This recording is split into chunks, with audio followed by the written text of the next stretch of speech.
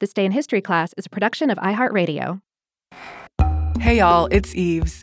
I'm at home keeping warm for the holidays, but history does not stop, so let's get into another episode. Today is December 27th, 2019.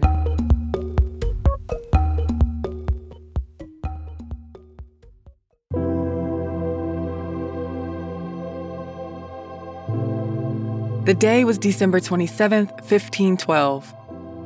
The laws of Burgos, a set of laws regulating the relationship between Spaniards and indigenous people in the Americas, was promulgated in Burgos, Crown of Castile. Though the laws of Burgos have been recognized for even attempting to improve the treatment of indigenous people, they've been criticized for not truly doing anything to make their lives better. As the Spanish colonized the Caribbean islands, they decimated the indigenous populations that lived there. When Christopher Columbus began his expeditions in the Caribbean, the Taíno were the largest group of indigenous people of the Caribbean. But by the mid-1500s, there were barely any Taíno people left due to the diseases the Spaniards brought. Indigenous people were often physically and sexually abused. They were overworked and their customs were often stripped away from them, and many times they were outright killed. Some people in Spanish colonial society objected to this mistreatment and abuse. Antonio de Montesinos, a friar and missionary on the island of Hispaniola, called for an end to the enslavement of and violence committed against the indigenous people on the island in 1511. Many colonists rejected the call and denounced Antonio de Montesinos, but King Ferdinand II called an ecclesiastical and academic panel to decide how to deal with the mistreatment of indigenous people in the Caribbean.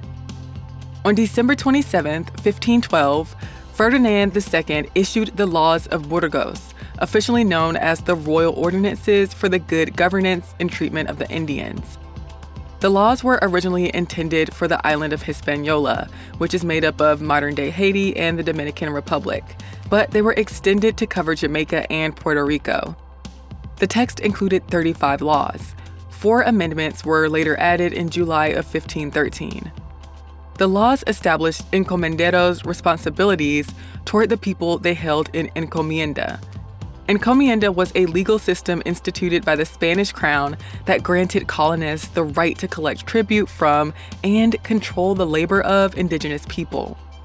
The laws of Burgos required that the encomendero, or grantee, provide food, lodging, clothing, and religious instruction to the people they held in encomienda.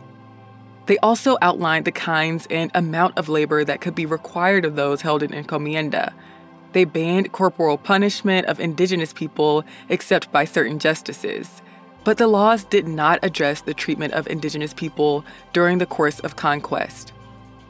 Encomienda was supposed to reduce the abuses of the earlier system known as repartimiento and allow for a more humane approach to labor for the indigenous people.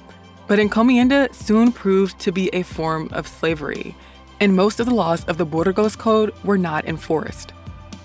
Throughout the early 1500s, people continued to decry the treatment of indigenous people. Bartolomé de las Casas, a former encomendero, spoke out against the mistreatment of indigenous people.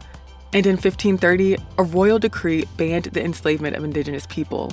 But violations happened frequently, and the ban was reversed 4 years later. But the protests continued, and in 1542, the Council of the Indies wrote the new laws of the Indies for the good treatment and preservation of the Indians.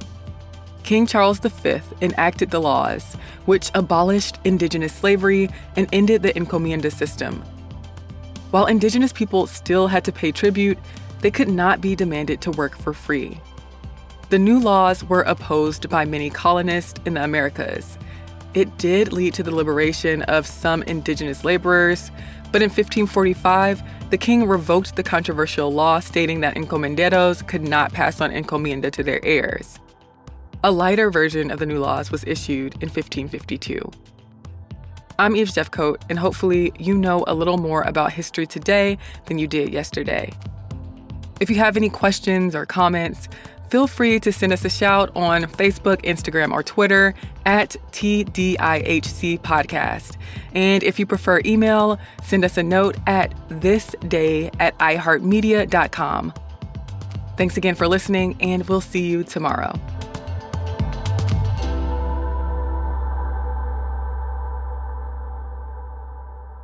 For more podcasts from iHeartRadio, visit the iHeartRadio app, Apple Podcasts, or wherever you listen to your favorite shows.